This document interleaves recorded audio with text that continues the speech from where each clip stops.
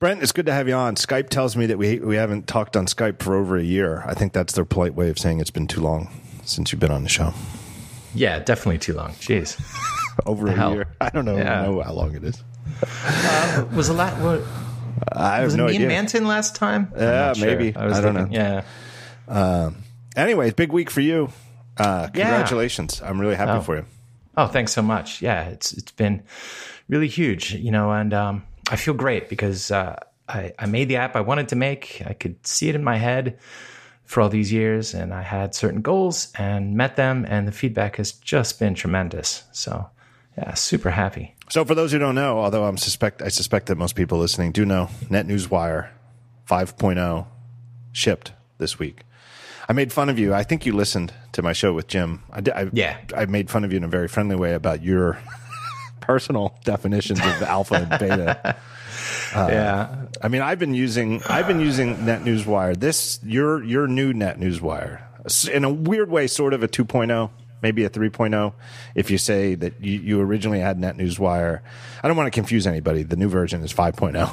But right, there was, right. I would say, the third era of NetNewsWire. Definitely. There was the original. We can get into all this in detail. There was yours from the early 2000s. Then there was maybe 4 eras. Maybe the... who was the company that bought it? When they NewsGator. I would sort of say, though, that was sort of a continuation of the original era. It's just new ownership. Then there's the Black Pixel era, and now there's the new open source back in Brent Simmons' hand era. Yeah. I've been using it, this version, this new era, from... it barely worked. It was called Evergreen for a while because Black Pixel still owned the NetNewsWire name. I don't even think you were calling them alphas. I don't even know what the hell the version numbers were. D for development. D for development. Yeah. That's right. I've been using it since then. And I never really stopped using RSS, but I was actually, my other RSS reader, while Evergreen was either only barely or non-functional, was... NetNewsWire 3.32. Right, of course. Still my biggest competition, I'm sure. But I have the advantage that it's going to stop working on Catalina. So the weird thing about this, I know you and I have talked about it. It's just such a bizarre coincidence that the last Brent Simmons version of NetNewsWire was NetNewsWire 3.32. And again, no offense to my friends at Black Pixel who do excellent work and whose version of NetNewsWire was in many ways certainly more modern looking and acting than NetNewsWire 3.32 and kept up with the times. It just didn't fit my brain the right way. And so I just kept using what I was familiar with, NetNewsWire 3.32.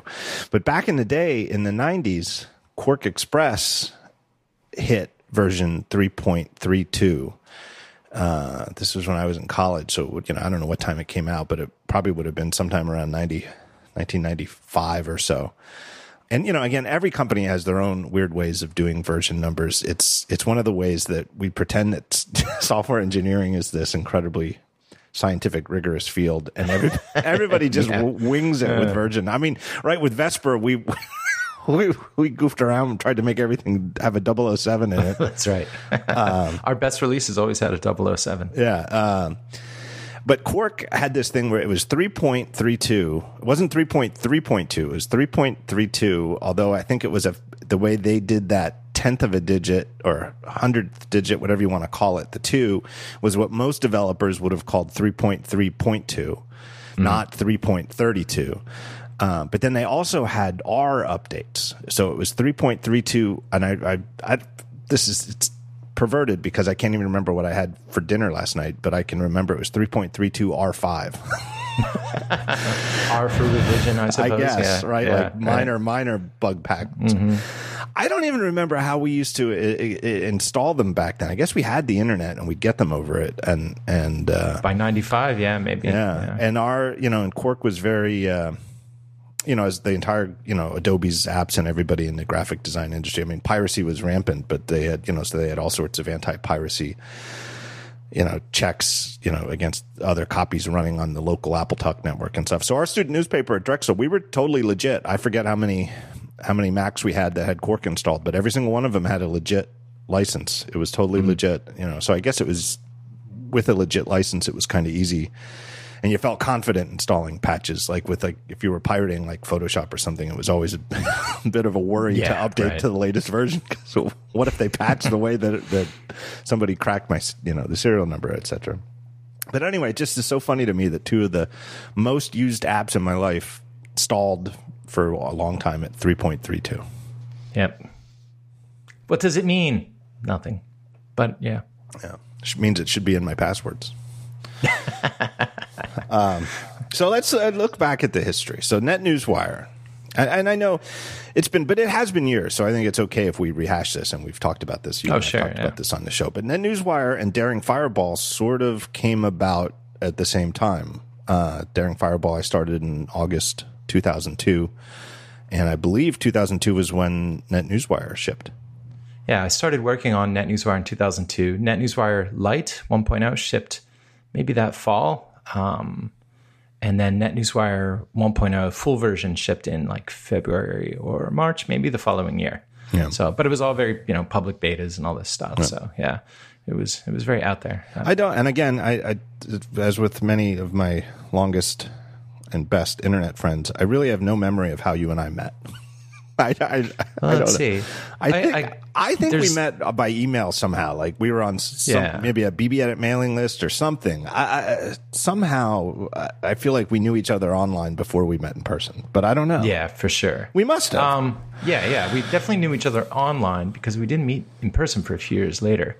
I don't remember how we met online, but I do remember very early in the NetNewsWire days, reading this new Daring Fireball blog and thinking, wow, this youngster, he seems to be doing pretty well. Real up-and-comer. I think I'll add him to the default feeds list.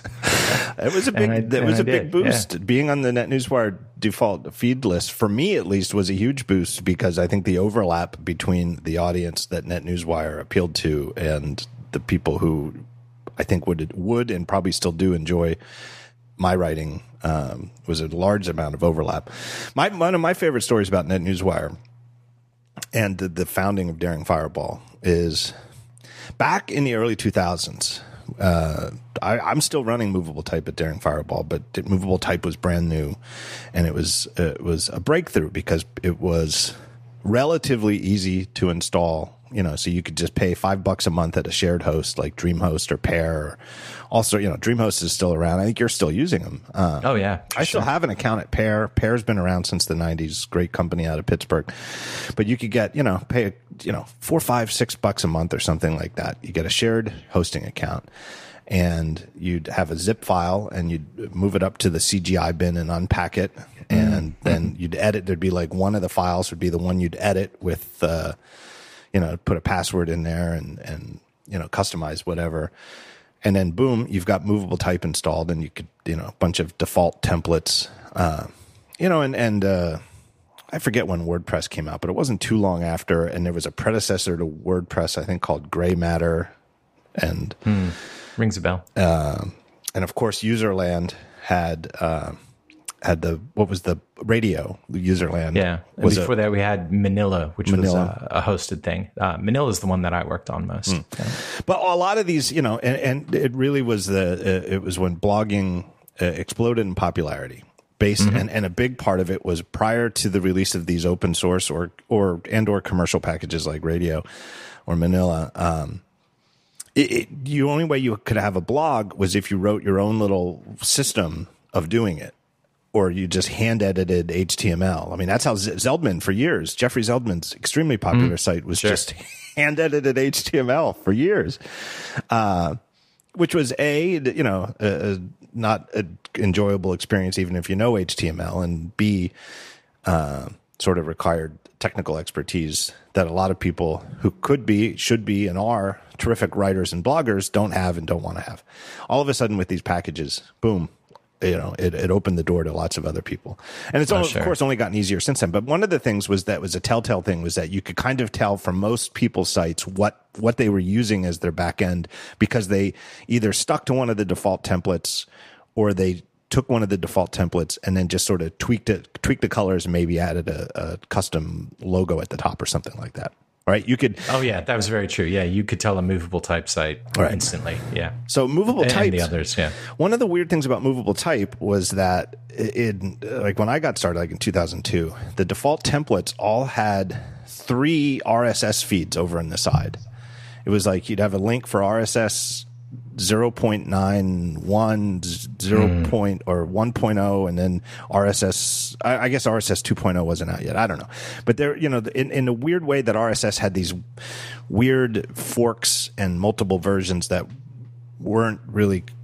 They were more different than each other than the version numbers made it look. Speaking of version numbers being weird, movable type just by default gave you all 3. Right. Right. And so it was, those were very nerdy days, and somebody thought, well, let's give people a choice. Why not? Right. So the way I did Daring Fireball was I installed it and was torn between whether I should write my own system or use movable type. And I always think in hindsight, there's a lot of times I regret not writing my own thing from scratch. And then there's other times where I think, well, I probably wouldn't have gotten Daring Fireball started until like 2009 if I'd done that. Yeah, you'd still be tweaking your Perl. Yeah, I don't know. On the other hand, I got Markdown. I got Markdown out pretty quick, so maybe I could have. Yeah, I don't know. Yeah. It's hard. It's one of those mysteries we'll never have answered. But anyway, I installed it. Looked at the default templates. I didn't do anything with it. There's no public remnants of that experimentation left. I never told anybody. It was just me trying to figure out how it all worked. Would this suit my needs? Is this a better use of my time? Can I customize it? Can I still customize everything the way I want it? Figured out that I could. And then instead of starting with a template and tweaking it, I started from nothing. I just erased everything, figured out how the template system worked, and built the way Daring Fireball looks from scratch. And, and I was, like one window was what I was building from scratch from a totally blank slate, literally blank slate gray. And on the other was like their default template for the same thing. So like, here's the default template for your homepage of your blog. And I'd look at what they had, and I'd look at what I wanted, and I could say, oh, here's how you do that. Here's how you get dates. Oh, I can kind of see how you format dates. Blah blah blah. And I copy and paste it over. And I got to the RSS part, and I was like, what the fuck is this shit? I honestly didn't get it. And they called it syndication, and the only syndication, the way I thought of the word syndication as a media nerd was like syndicated newspaper columnists, right?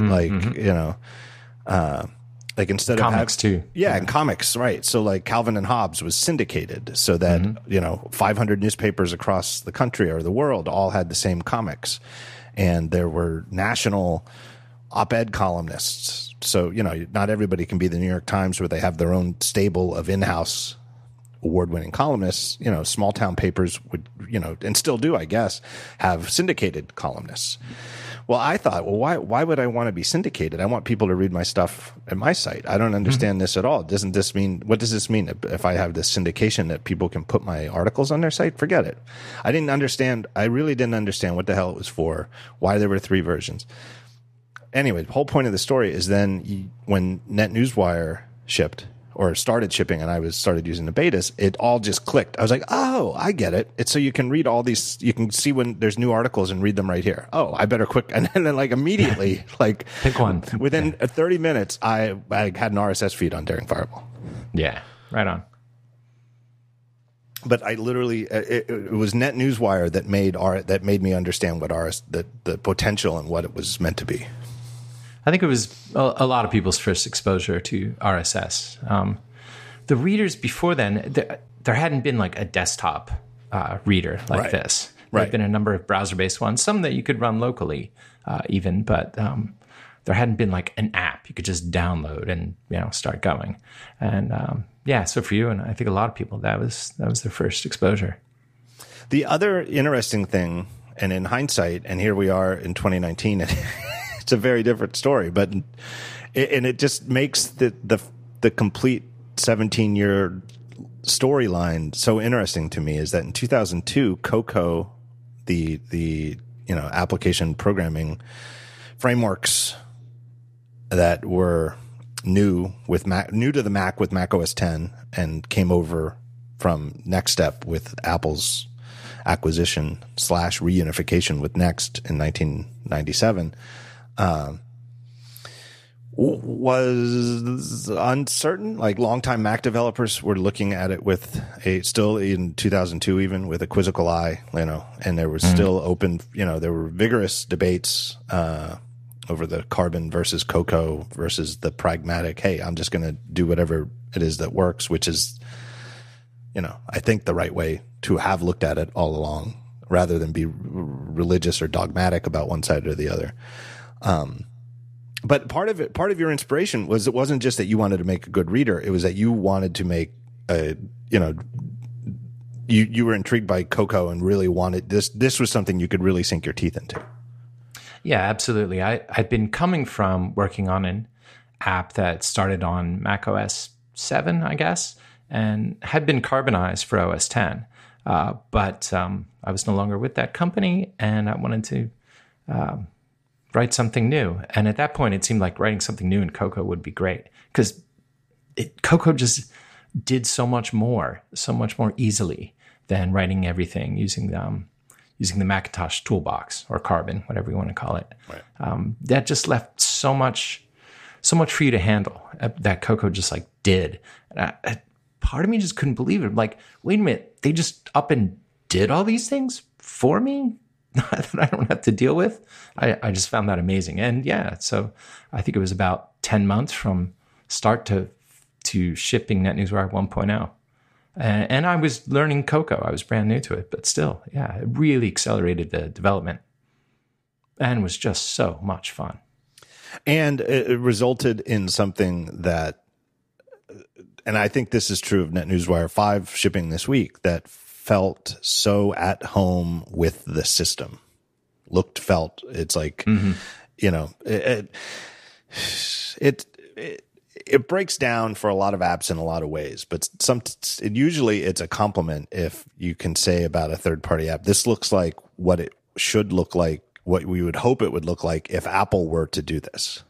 And in a lot of ways that the one comparison, and we could get into it later, but one obvious comparison and something I know for a fact that you've looked at over the years many times is, well, how does Apple Mail do blank? Because reading email and reading RSS, there's a lot of similarities. A feed is similar to a mailbox or an account, perhaps. And then in the account is a bunch of messages, and in a feed are a bunch of articles. And you click on an article or you click on a message, and then you read the message or you read the article. And mail back then had drawers. Yes, it did. Yeah. So NetNewsWire had drawers. Drawers were very cool. Yeah. Though, to be fair, NetNewsWire never put the source list in a drawer where Mail actually did in those days. Yeah, I do remember. All your mailboxes were in a drawer. Yeah. NetNewsWire's drawer was used for a directory of feeds. I remember that, right. Yeah, which was an awful lot of work to maintain. So I'm not still doing that, though. I kind of wish I did, but boy, it's just too much work. It's interesting because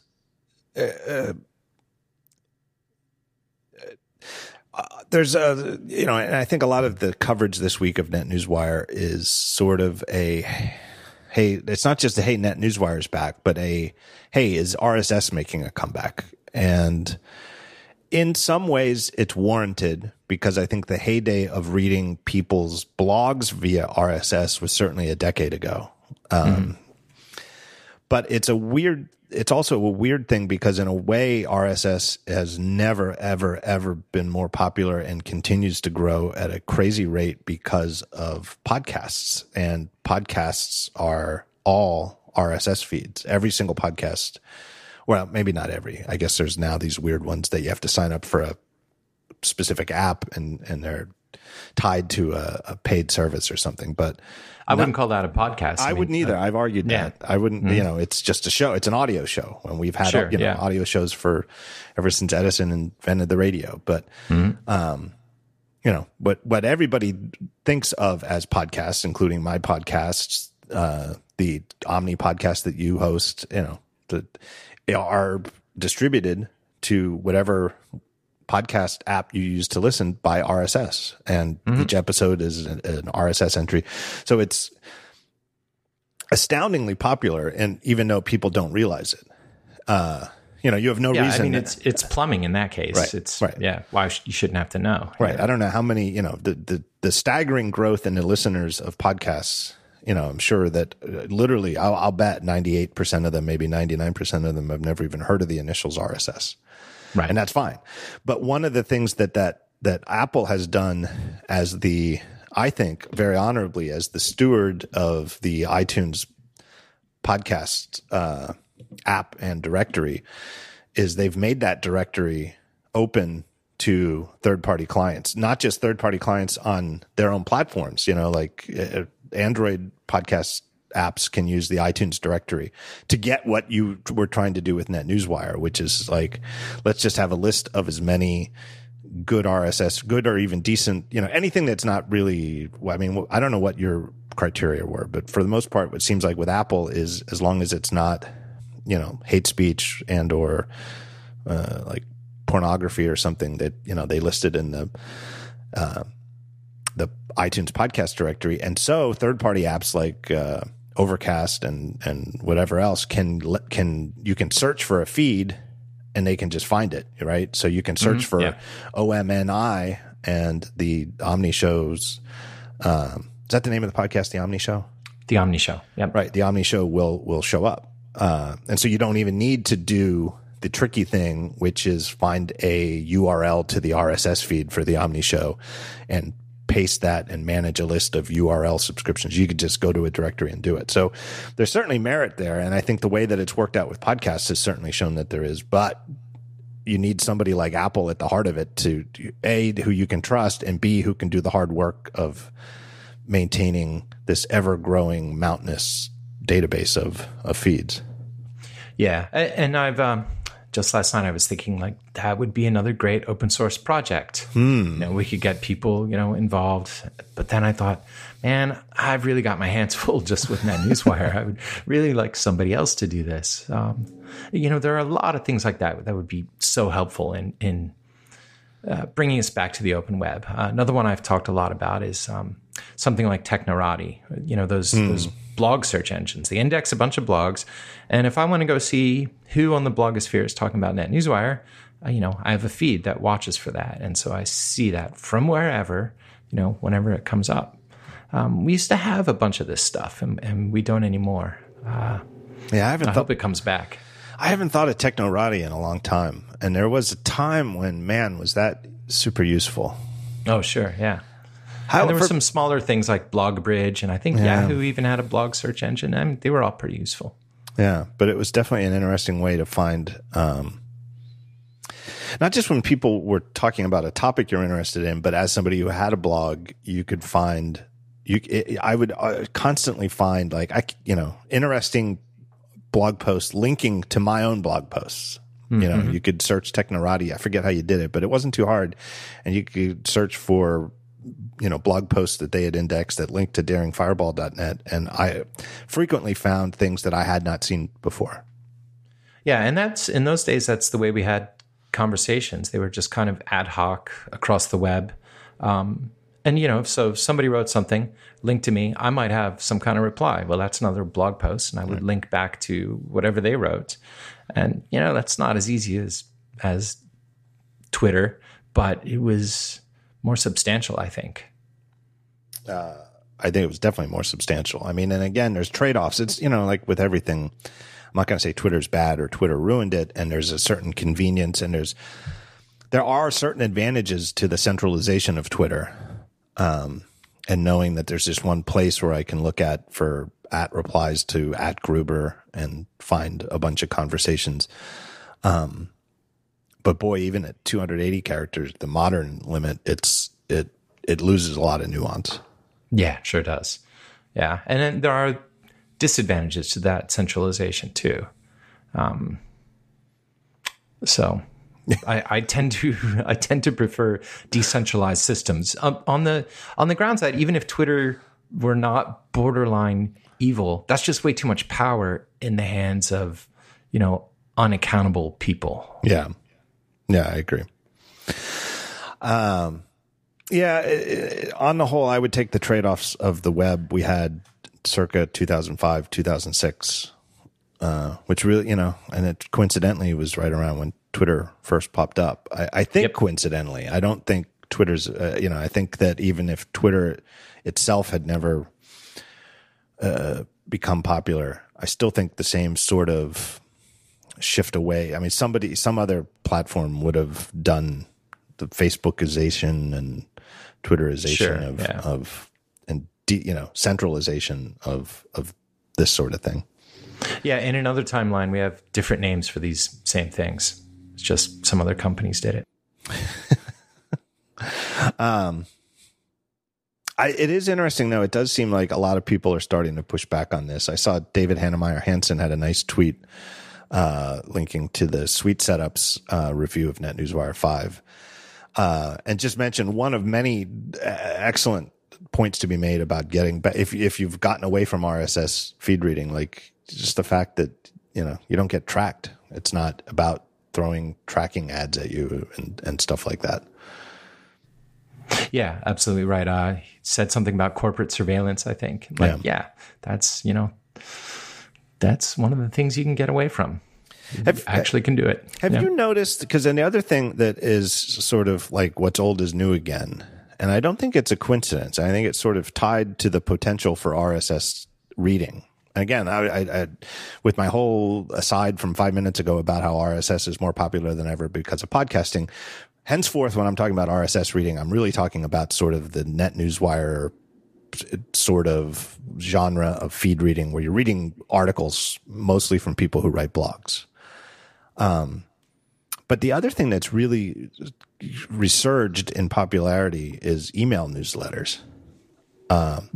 Yeah, I find that fascinating. And both free and paid. And, like friend of the show, Ben Thompson at Stratechery, is doing a fantastic job with his paid subscription daily update newsletter with one free post a week. And there's a couple other people in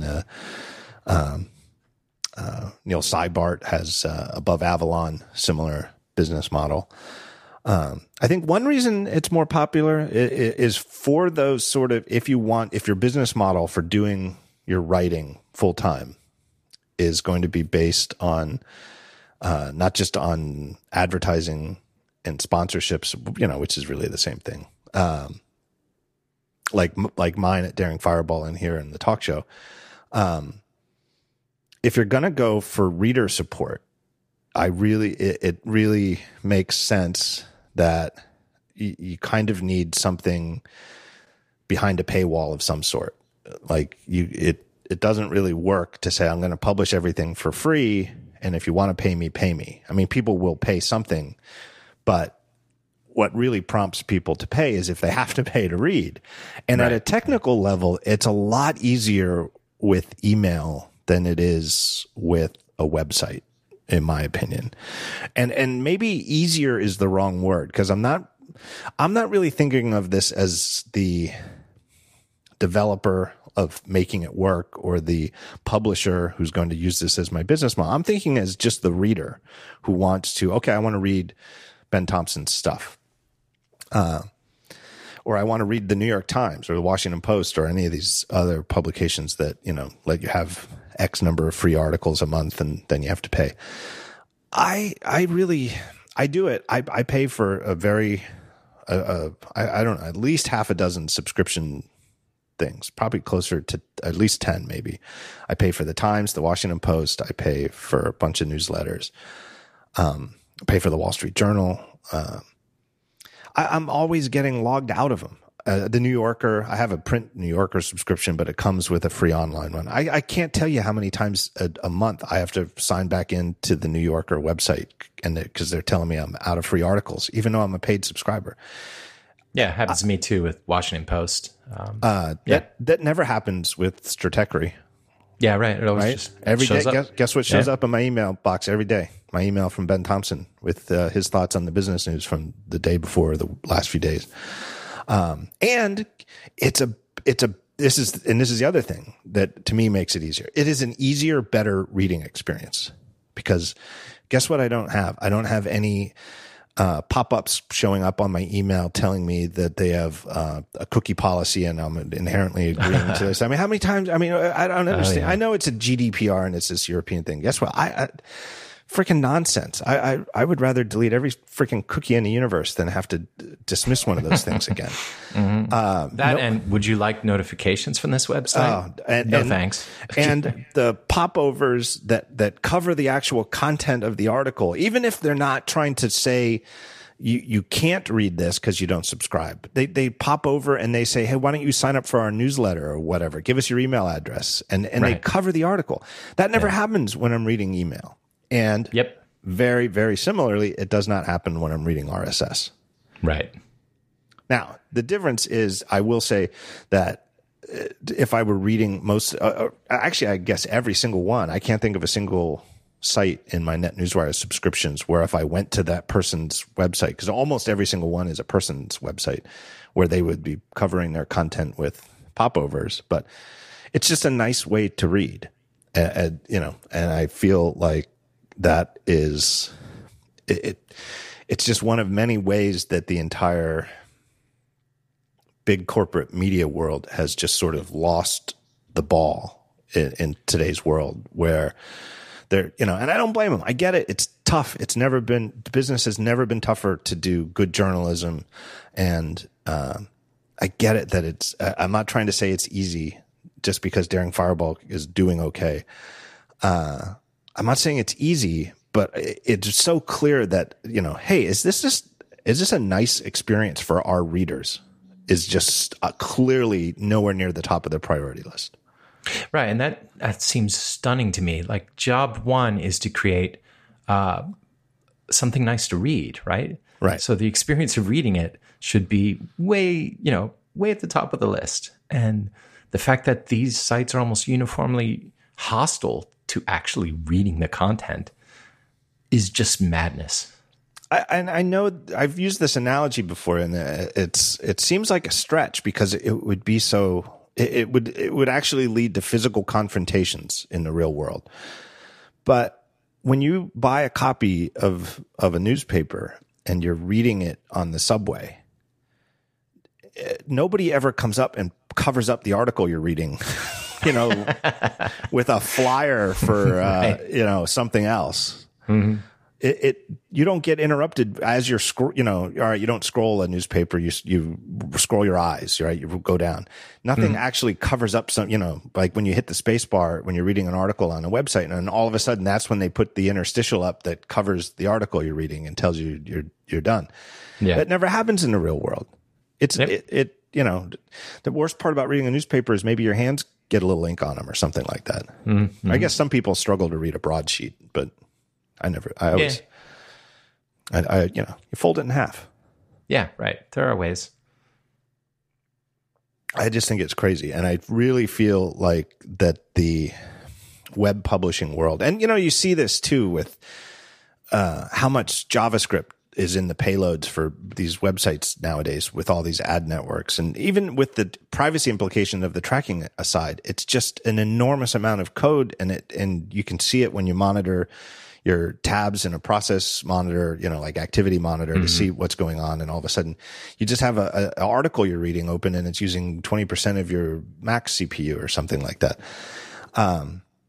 It's madness. And I really feel like people are ready to go back to the relaxing, let's use something to read these articles that just is optimized for making it as pleasant as possible.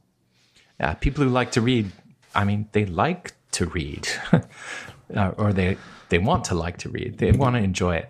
Right. One of the things I delight in is on my personal blog, there's no JavaScript.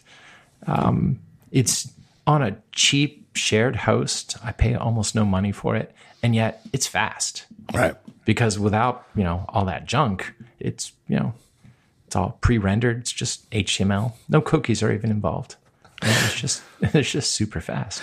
I like it when people tell me that when they're worried about their internet connection, that they open a browser tab and type DA, let it autocomplete, and see if Daring Fireball loads fast, then they know everything. Then it must be something else.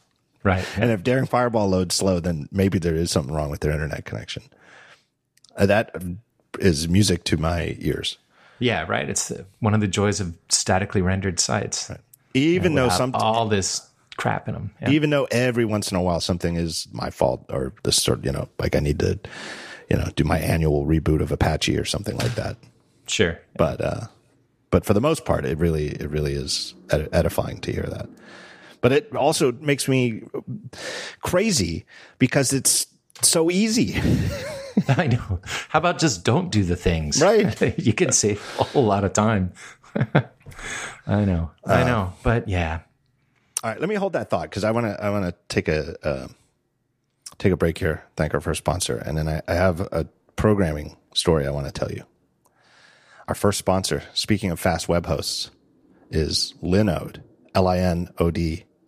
Looks like Linode to me, but it's pronounced Linode because they specialize in Linux. They just opened their newest data center in Toronto. It's built using their most up-to-date hardware and their next-generation network backbone. Actually, this might be out of date, this information I'm telling you. I think Mumbai, India is actually open now too. Anyway, Linode is dedicated hosting in virtual containers with data centers all over the world. The fact that they have them in countries like Canada is really, really important if you're in Canada and you have to comply with in-country data protection requirements and legal requirements. It's not just about getting the latency down just because it's nearer to you physically or maybe nearer to your audience.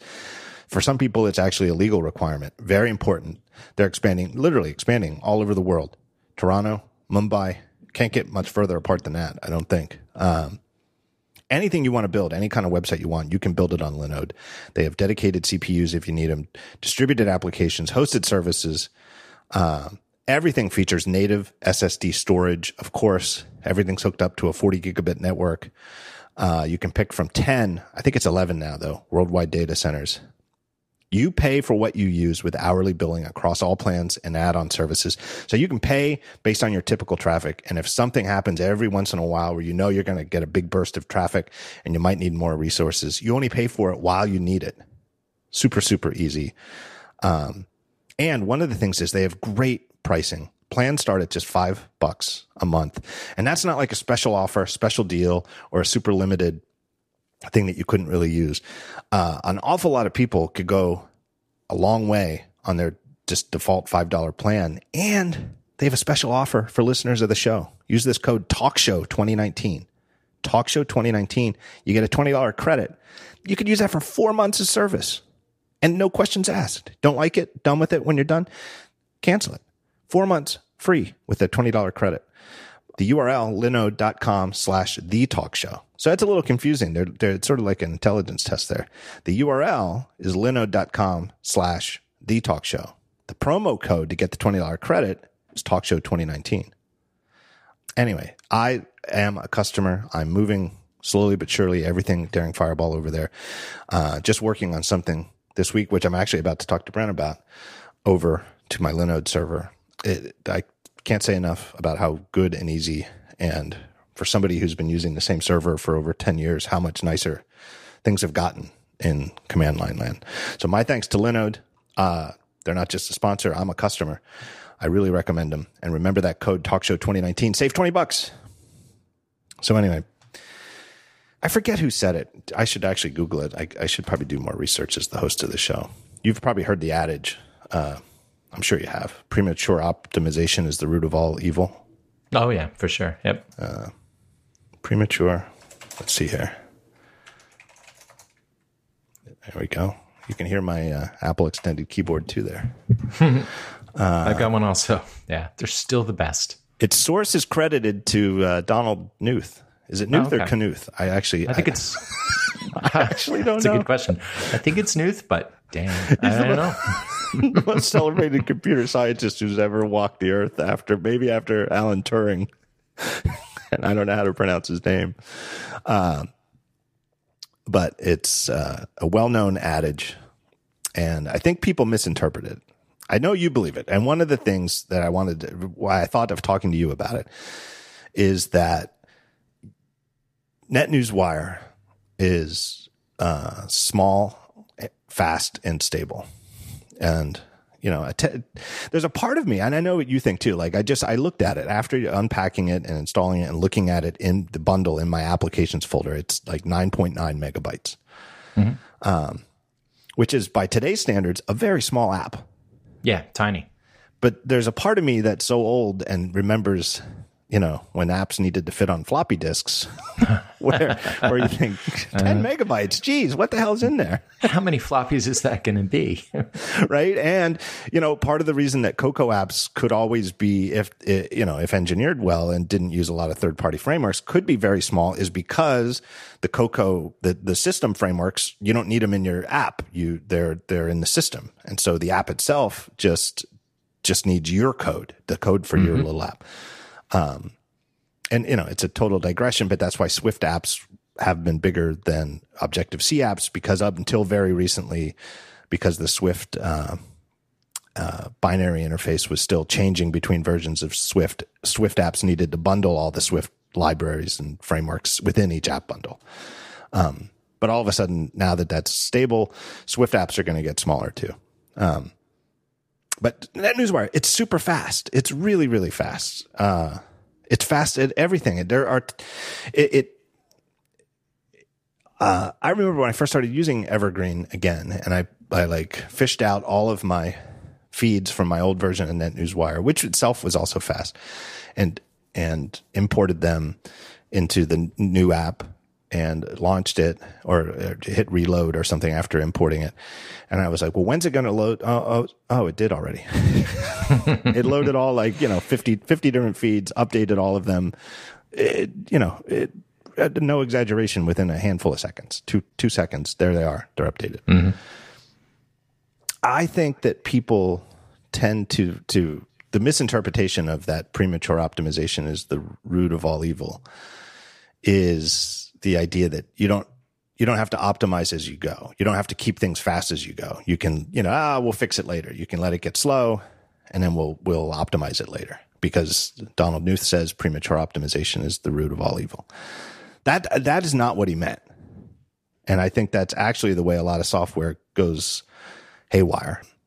I love I've told this story before many times, the rule Don Melton imposed on the WebKit team when he started the Safari project at Apple, was that every time you checked code in, you had to run, the tests and benchmarks. And the rule was nothing could regress performance-wise. So if you were adding feature X to Safari and the WebKit browser, and you ran it was all working, and then you ran the tests and it made something slower, you couldn't check it in. You had to figure out how to get it working where it didn't make anything slower. That's a great rule. Right. And this was informed by his time at Mozilla, where they would say, well, this works, we'll make it fast later.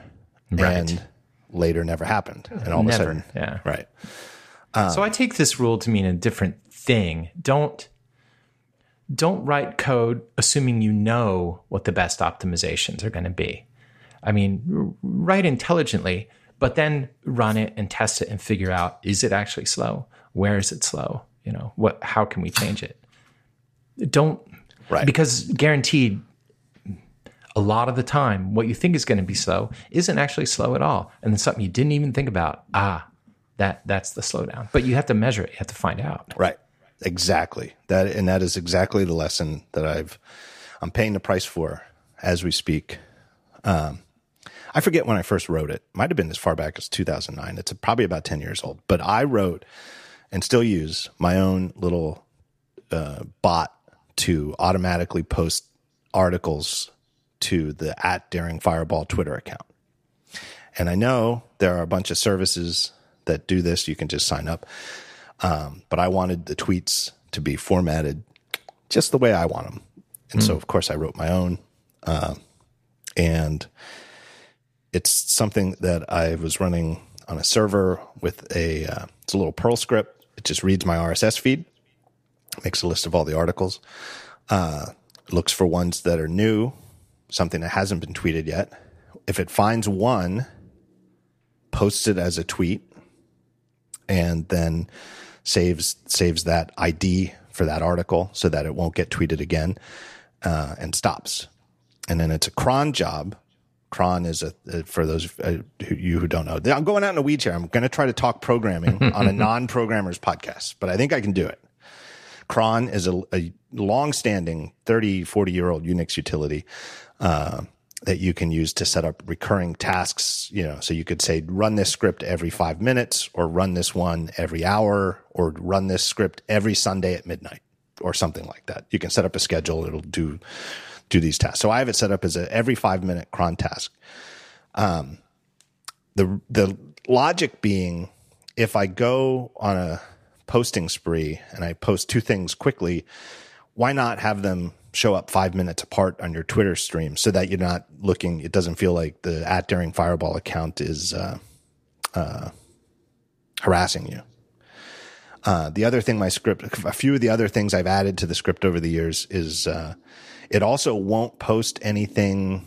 I forget how long. It doesn't really matter, but I think it's like 10 minutes. So it won't post anything that was posted within the most recent 10 minutes.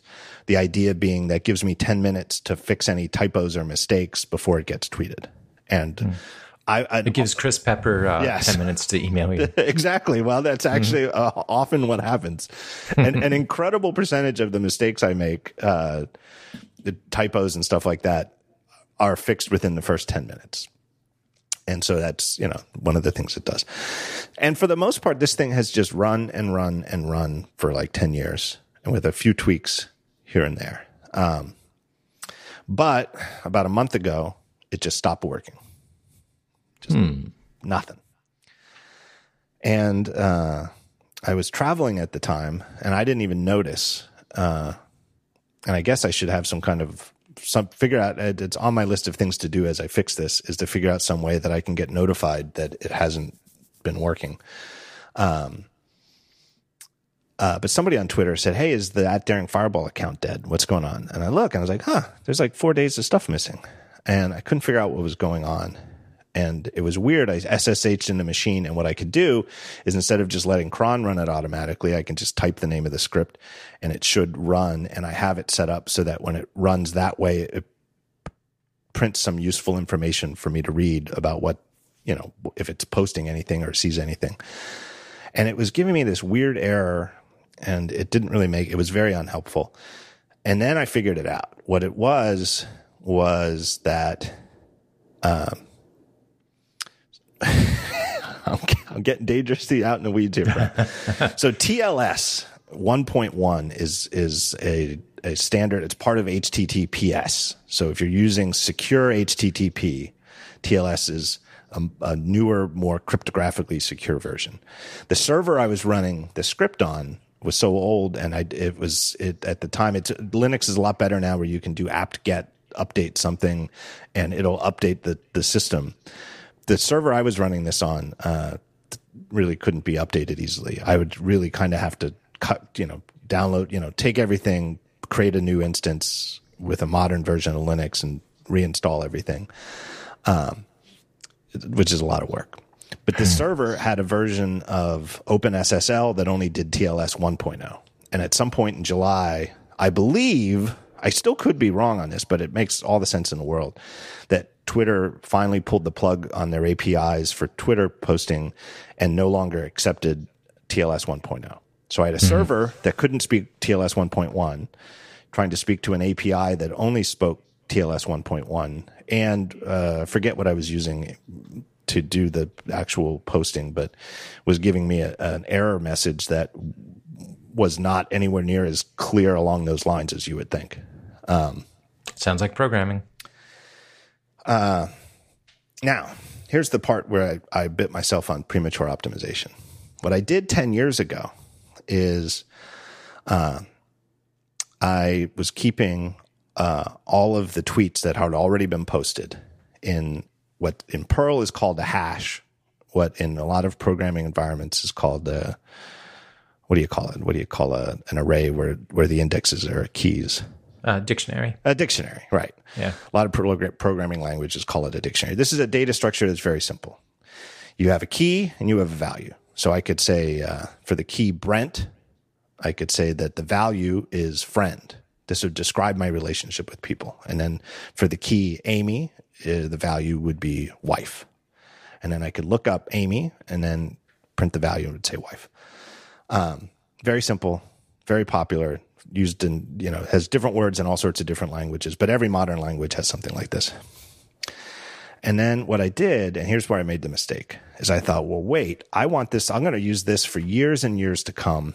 I post thousands of articles a year. I think, and I don't know how many articles I had posted to Daring Fireball as of when I wrote this 10 years ago. But as of now, I think I'm close to 30,000 or just crossed 30,000 total articles posted to Daring Fireball. This is going to be thousands and thousands of articles, tens of thousands of articles.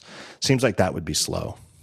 So I use something in Perl called tie, T-I-E, and lets you tie a hash to a database file.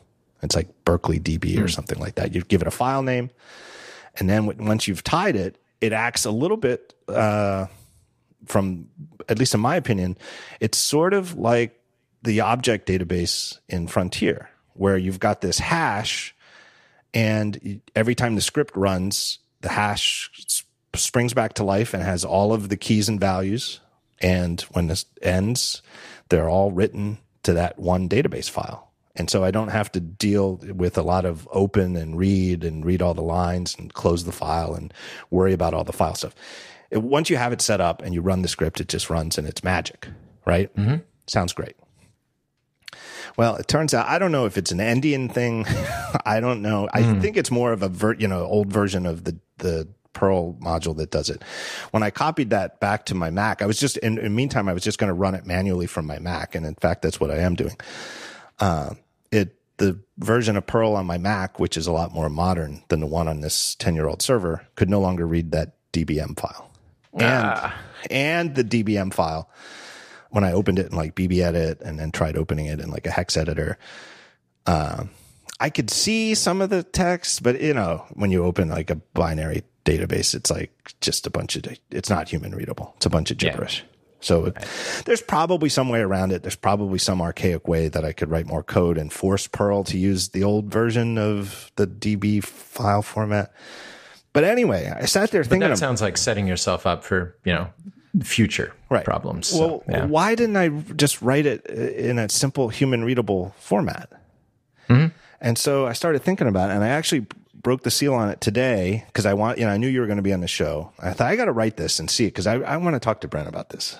And I thought, well, what's the stupidest, easiest, most obvious way that I could do it? And I thought, well, I could do JSON. That's superhuman readable. But then I thought, why even do JSON? But then I thought, but then you're using a JSON library and you have to read everything into a data structure. And if there are 30,000 things, why even have a 30? And then I just sat there thinking. I thought, well, the dumbest thing I could possibly do is just write them to a log file and don't even read the whole thing into a data structure. Just every time there's a new thing, run the whole script, go through the whole log file line by line and see if it's already been posted. And even if it's 30,000 lines long, maybe you have to, if you get unlucky, you have to go all 30,000 lines to find the one we already posted it. Don't even read it into a data structure. Never read more than a line at a time. And so I wrote like a test file and I loaded it up with 1 million lines. That would be the equivalent if I had 1 million posts on Daring Fireball, which I think would take me somewhere around, at my pace, like 300 years. So it seems like enough. And I'll still be a reader. Yeah, and the whole thing runs in a second. Yeah, right. Like even in the worst case scenario where it has to get to the 999,999th log of the line of the file, it runs in less than about a second. And the actual posting of the tweets to Twitter takes like 2 seconds anyway. So the whole script always took 2 or 3 seconds, and I'm only running it every 5 minutes. Right. And there's no user interface, relying on this. So that's perfect. Yeah. And it's literally the stupidest way you could possibly do it, and it's fine. When I was at Userland, Dave Weiner would have a preference for what he called low-tech solutions, and it was exactly things like this.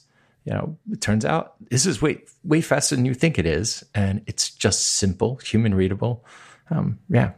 That's the way to go. I do think that one of the ways that the computing world has changed from the 90s until now, and it's a way that the Unix world has won out philosophically, is that whenever possible, make things human readable, whether it's a file format that you're writing or a network API that you're sending over the wire. In the 90s, everything was custom binary stuff. And I mean, I don't remember any apps other than literally a text editor like BBEdit, but like in the early 90s, I don't remember any apps who had a file format that was text. Like you couldn't open a MacWrite file in a text editor. Everything was binary, and network stuff was binary, right? Like it wasn't like when, like AppleTalk was speaking in plain text that if you wanted to debug it, you could just look at what's going over the wire and read it. Whereas the Unix philosophy has always been when it's feasible, make it as human readable as possible. And I feel like the whole industry has come back around on that. Like JSON is the rise of JSON is a perfect example of that. Mm-hmm. I remember being so surprised when I first saw the web and learned that it's just a text file behind that page. And you could even figure out what things meant. If you know that H stands for header, then H1 is like, oh, that's got to be the big one. I mean, holy cow. Yeah. Coming from the computing world before then, nothing was that transparent or simple. Yeah. Well, I remember when I figured out how email worked, that you could, this is before everything was encrypted, you could just log on to the SMTP server for your host and you would just type email commands and then you could just type the headers. You could just, instead of using an email client, you could just talk right to the SMTP server and just write 2:/ Brent. I think I did that exactly once just to prove that wow. Yeah. Hey, that really works. Well, I did it to send like prank messages to other Drexel students from like the provost saying that they were on academic suspension and stuff. See, what I did like that, but what I do is you couldn't manually do it, but you could use AppleScript to make Eudora use a different outgoing email address. Right. Yeah. But then when I did do it, I in those days, everyone had email signatures, which Eudora would automatically apply. So I forgot to turn that off. So that was the kind of confusing thing.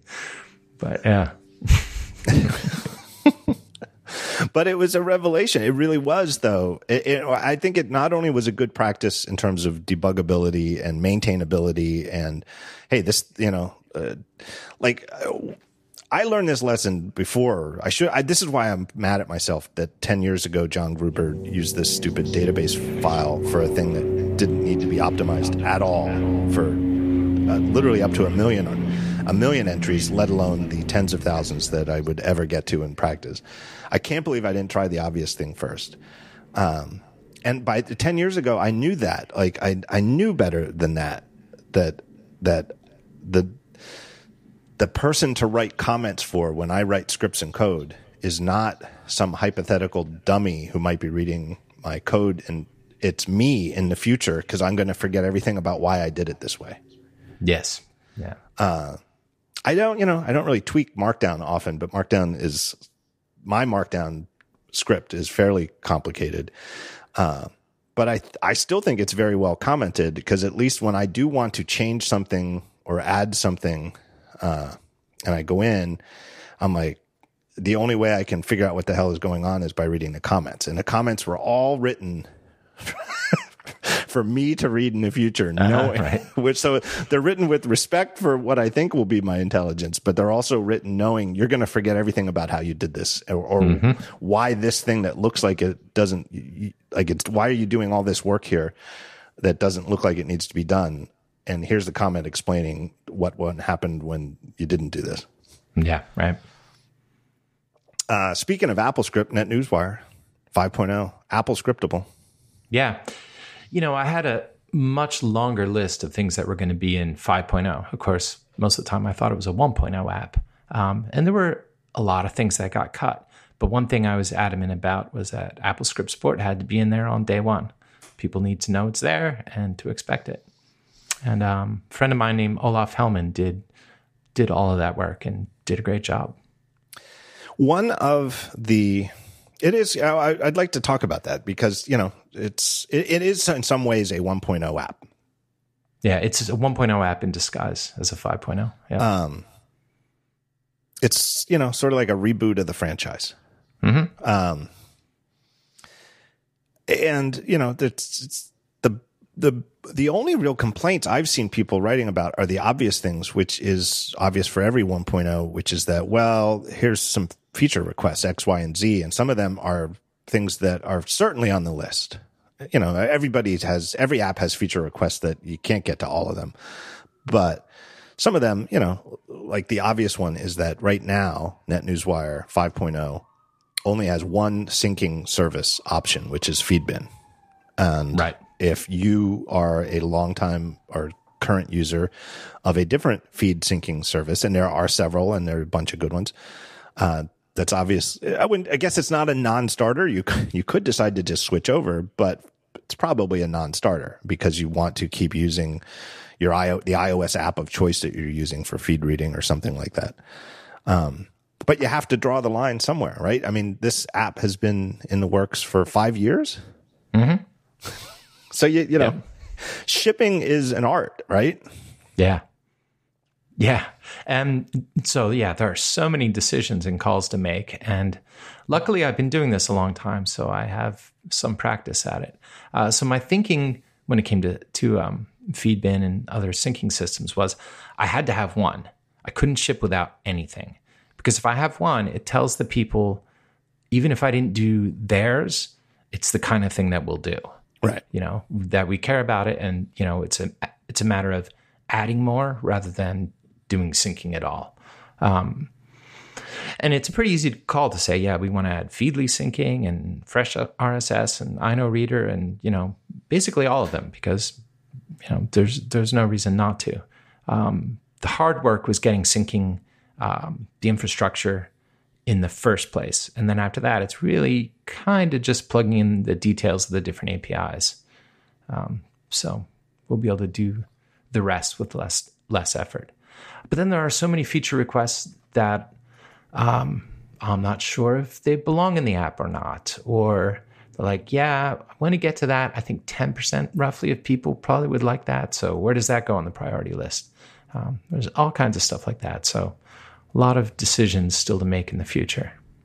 Well, the other big difference between this NetNewsWire project and previously is that it is an open source project, both in terms of licensing and in terms of actual practice, where you actually have a community of contributors who are actually writing a lot of the code. Right. So in theory, you can have an open source app where you just say, here's my source code. Here's an open source license. You can download the source code and do what you want with it. But there may not be a actual community contributing to the app. Yeah. So that's a whole new thing for me, learning how to manage that kind of community. And it's really tons of fun. I'm enjoying it hugely. And we've been taking it slow. We have, maybe a half dozen contributors or so by now. I don't have to manage, 40 people or something working on this all at once. But it's interesting. And so one of the things, of course, that can happen is, I might think to myself, well, I'd like Feedly syncing next. But then someone comes along and says, well, I want to do whatever other system first. And then I'm like, okay, go for it. Start work. We'll answer any questions, help you out, do it, and that might happen before Feedly happens, for instance. So some things really depend on, who comes in and what they feel like working on.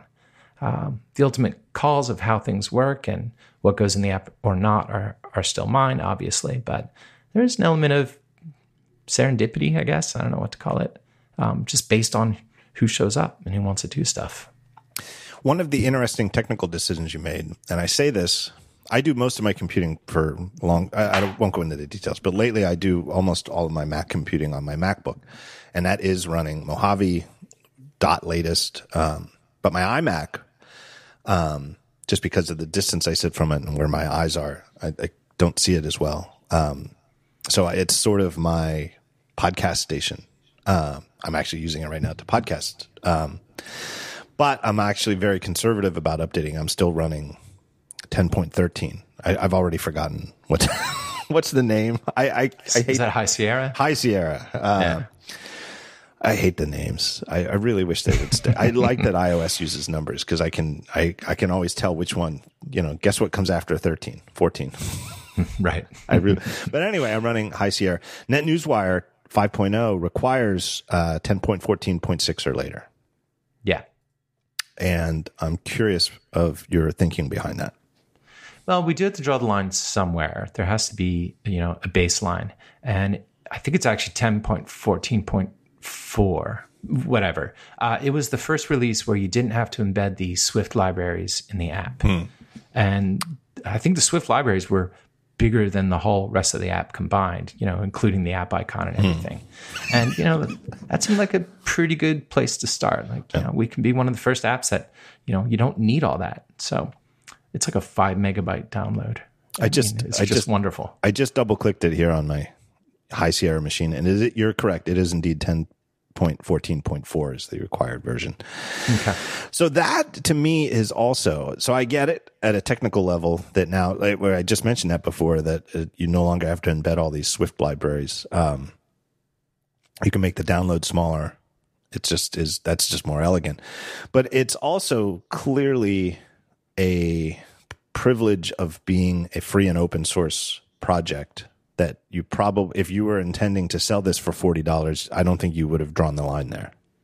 Probably true. That's tough though, because in previous years, I always tended to become more aggressive about requiring the latest OS. And the reason is, if supporting the previous version, it's more work, it's more testing. It's not nearly as inexpensive as people might think. And so one of the big deals here with NetNewsWire is, it is free and open source. We make no money. Everyone's a volunteer. I've got a day job. I need to be pretty ruthless about what the priorities are. And supporting an older OS just isn't a priority, because that's a problem that kind of solves itself, right? Every day there are fewer people still on 10.13. And so it just didn't, and it hurts because I want everyone to use the app, but it just didn't make sense to make that a priority.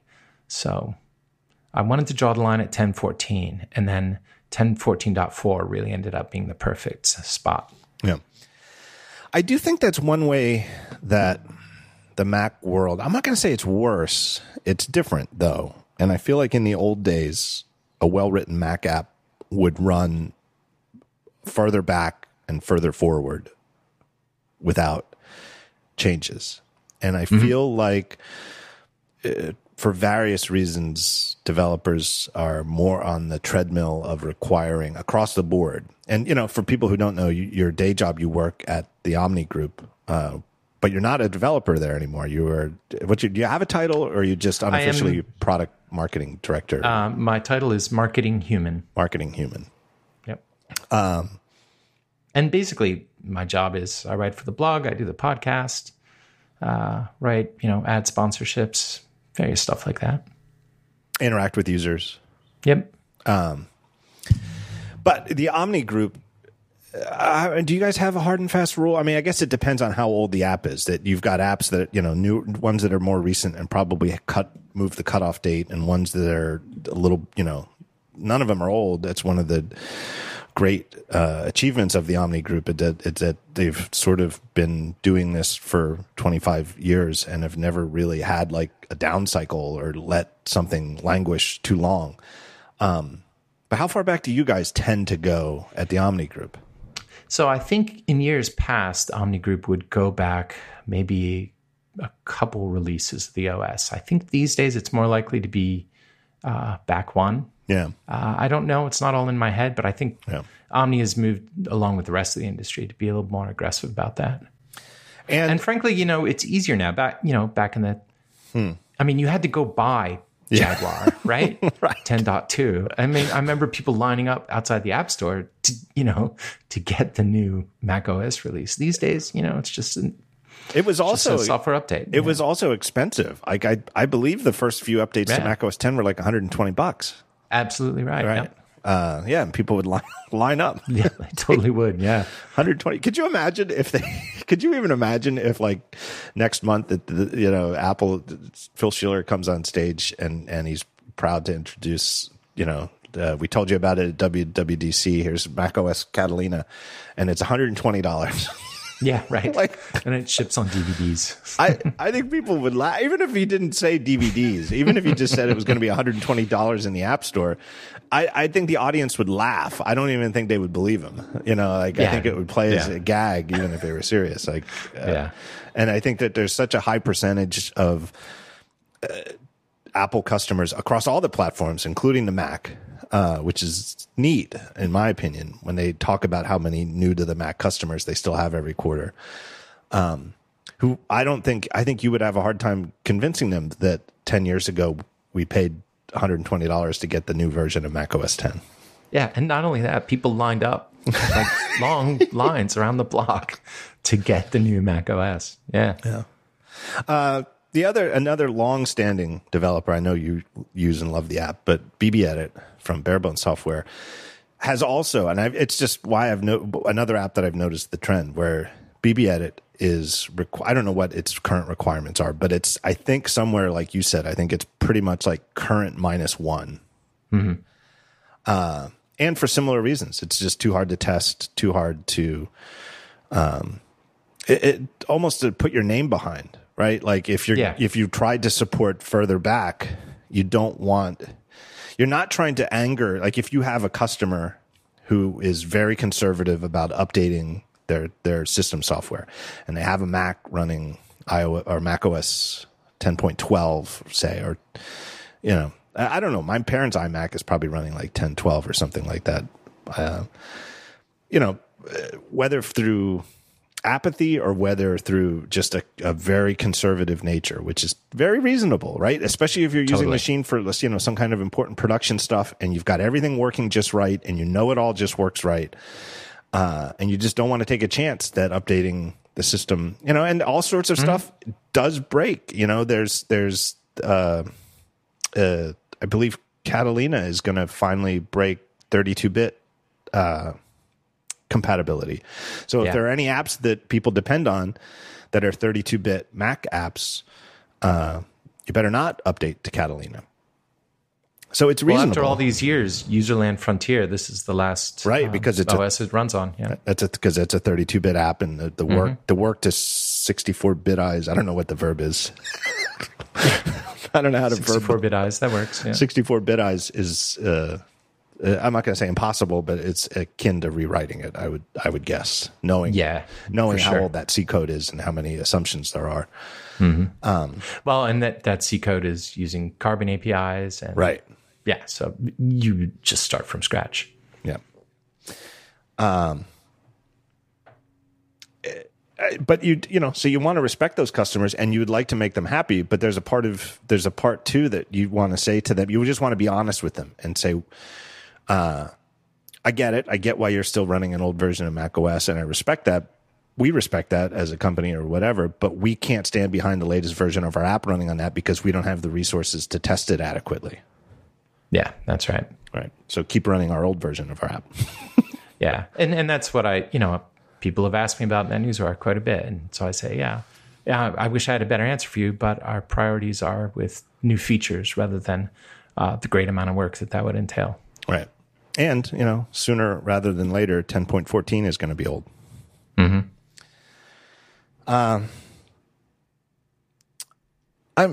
Another thing people have commented on with NetNewsWire 5 is that as of this moment, there's no theming options at all.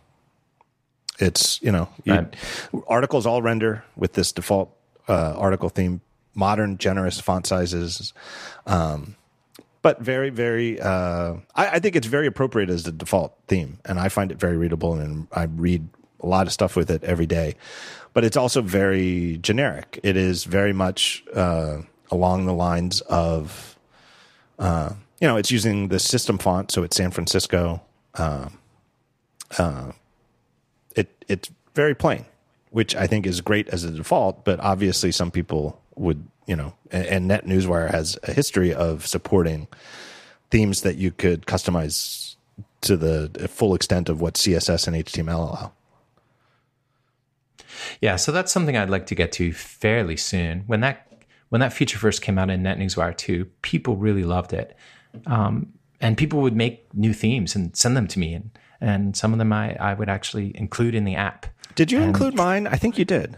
Yeah, was yours the one that looked like Mail, basically? Yeah, sort of. I think I did, yeah. Yeah, it looked like a cross between Mail and Mailsmith. Yeah, okay. Yeah, that was in there. Yeah. Yeah, and so that was tons of fun. And so people really, that was just a way to have fun with the app. Yeah. And I love that. So there were, that was just a great thing. And I get why people might not want the, plain kind of default theme. Yeah, I totally do.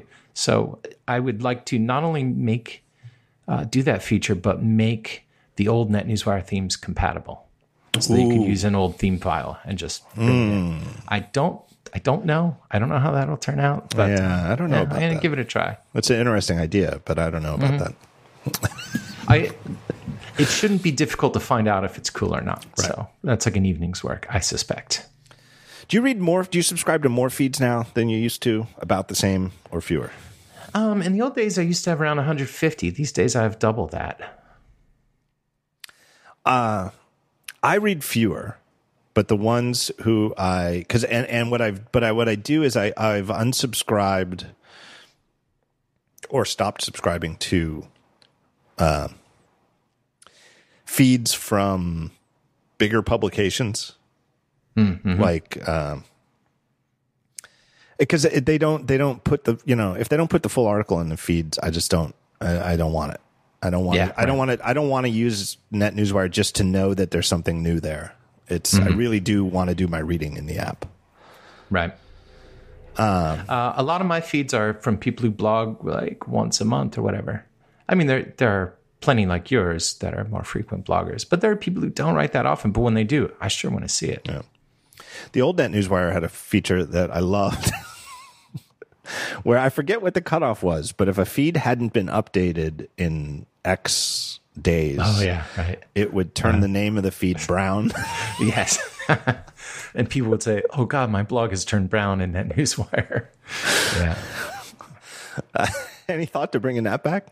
Yeah, I've thought about it. I intended to at least have the old dinosaurs window in the new NetNewsWire, and I still might, but it got cut for the shipment. But so that was a related feature where you could open up a window that would show you all your dinosaurs, and you could pick whatever hasn't been updated in 30 days or 90 days or whatever, and you could see which ones were apparently dead, and you could unsubscribe right from there. But yeah, that was related to the brown feeds feature. One of my favorite little things, and it was funny because I guess I noticed it, but I only noticed it subliminally, because I didn't complain about it. But it was Josh Ginter who wrote the Sweet Setup review of NetNewsWire. I linked to it yesterday when I linked to the NetNewsWire announcement. But he pointed out explicitly that right now there's not a lot of smart feed options in NetNewsWire, but one of them is last day, which is to me super useful. But he observed, and it's something I like I said, I noticed it subliminally because I hate when software works the other way. But last day doesn't mean like from midnight on. It means like whatever time it is, it's like a rolling 24 hours. Yeah, and it's actually called today. Yeah, but we're stretching the meaning, but. Yeah, I mean, come on.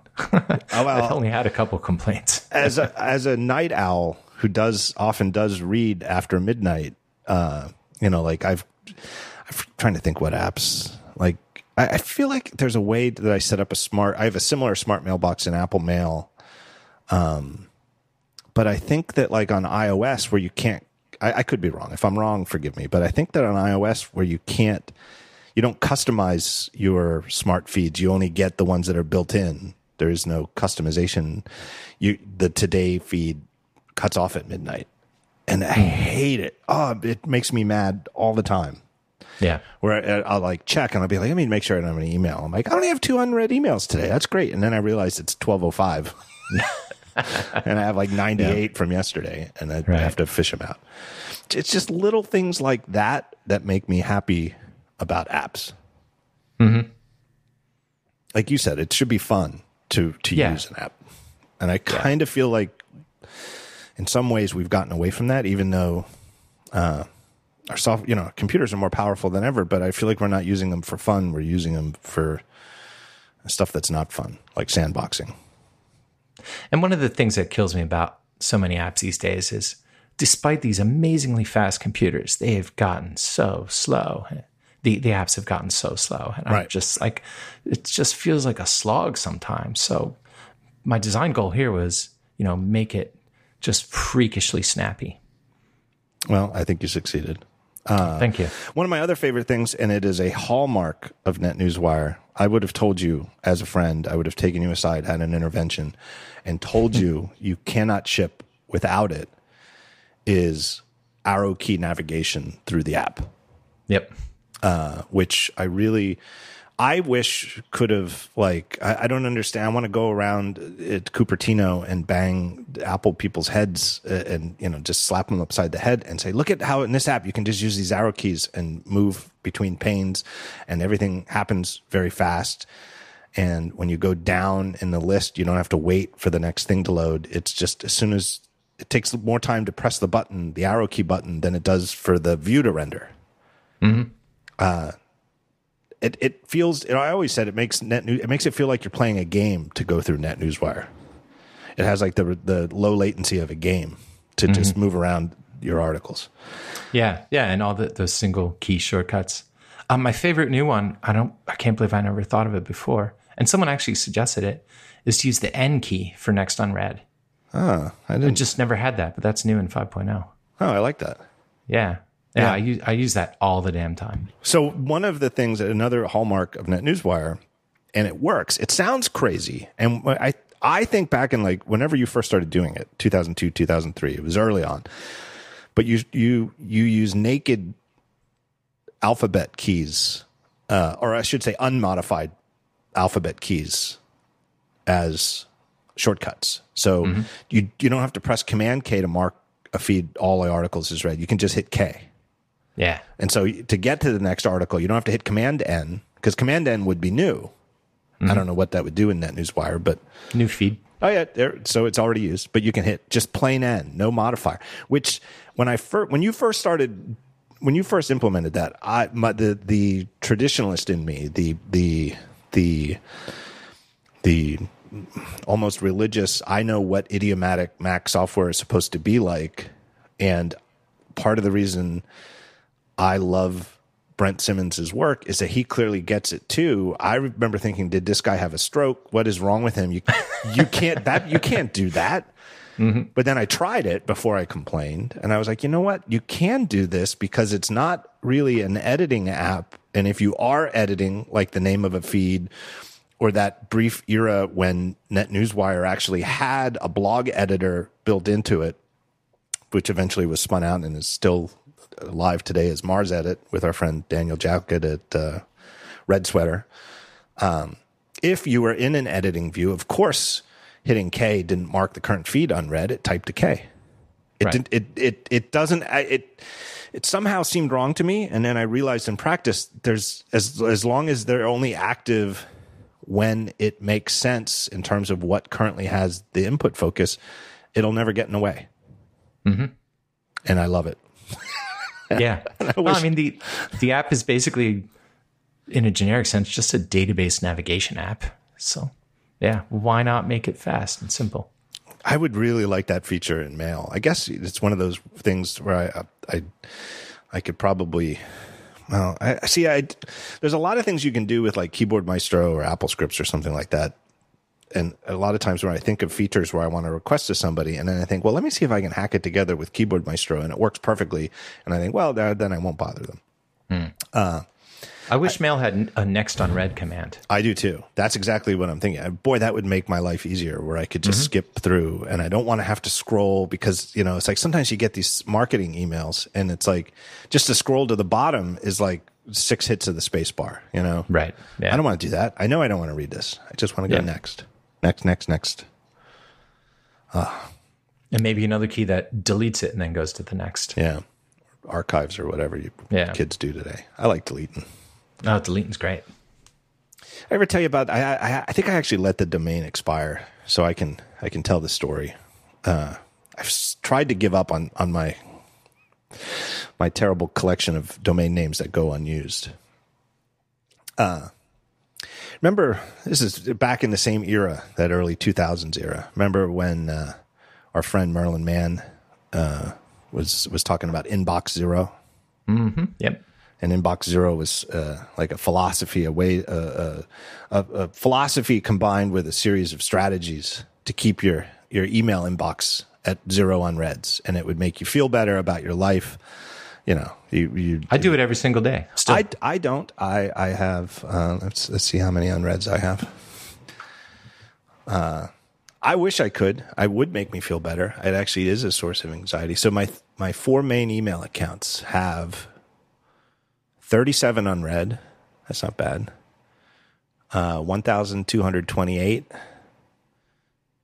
6,408. Nope, it just went up because I launched it. 6,914, and then 13,000. Nope, 13,600. And the one with the one with 6,000. This tells you how long it's been since I launched Mail on this iMac. What did I say? Was it 6,900? It's actually at 7,800. I just downloaded 900 emails while we're talking. And I actually declared bankruptcy on that one earlier in the year, where I couldn't bring myself to mark them as read. So what I did is I created a new mailbox and then selected them all, left the red state as it was, and just moved them to that mailbox out of the inbox. But anyway, there was this Inbox Zero, and it was a popular thing, and I think it was a fine idea. But I registered the domain name Select All Delete. Nice. And I was going to make a single page website with my. You've heard of Inbox Zero? Let me tell you about a better way. It's called Select All Delete. Step 1: select all messages in the mailbox. Tip: Command A. Step 2: hit the delete key. Couldn't be easier. Step 3: we'll walk away. Select all delete. I'll tell you what, my feeds stay close to 0 for the most part. I find it very, and it's very different because there's no spam, there's no email marketing. I don't get marketing messages in RSS. I don't get pitches from PR companies in RSS. But and there's other people who, everybody to each their own. I'm sure some people subscribe to 500 feeds and never ever catch up. Sure. I know Dave Weiner, who co-invented, who you worked with and you mentioned before, and has done so much work in terms of actually literally creating the RSS formats and popularizing the use of them for blogging and helping to create podcasting, et cetera, is a believer in what he calls a river of news, where you just subscribe to stuff you're interested in, put them all in one stream, and just, read till you get bored. Scroll down till you get bored, and then come back later, and there'll be new stuff at the top. So, which is sort of, I think, how most people read Twitter, right? Yeah, I think so too. I realize that, I don't know how many other John Syracuses there are who are Twitter completionists, but I subscribe to way too many feeds in Twitter. To me, Twitter, the success of Twitter, popularity of Twitter, is validation of the Dave Weiner river of news theory.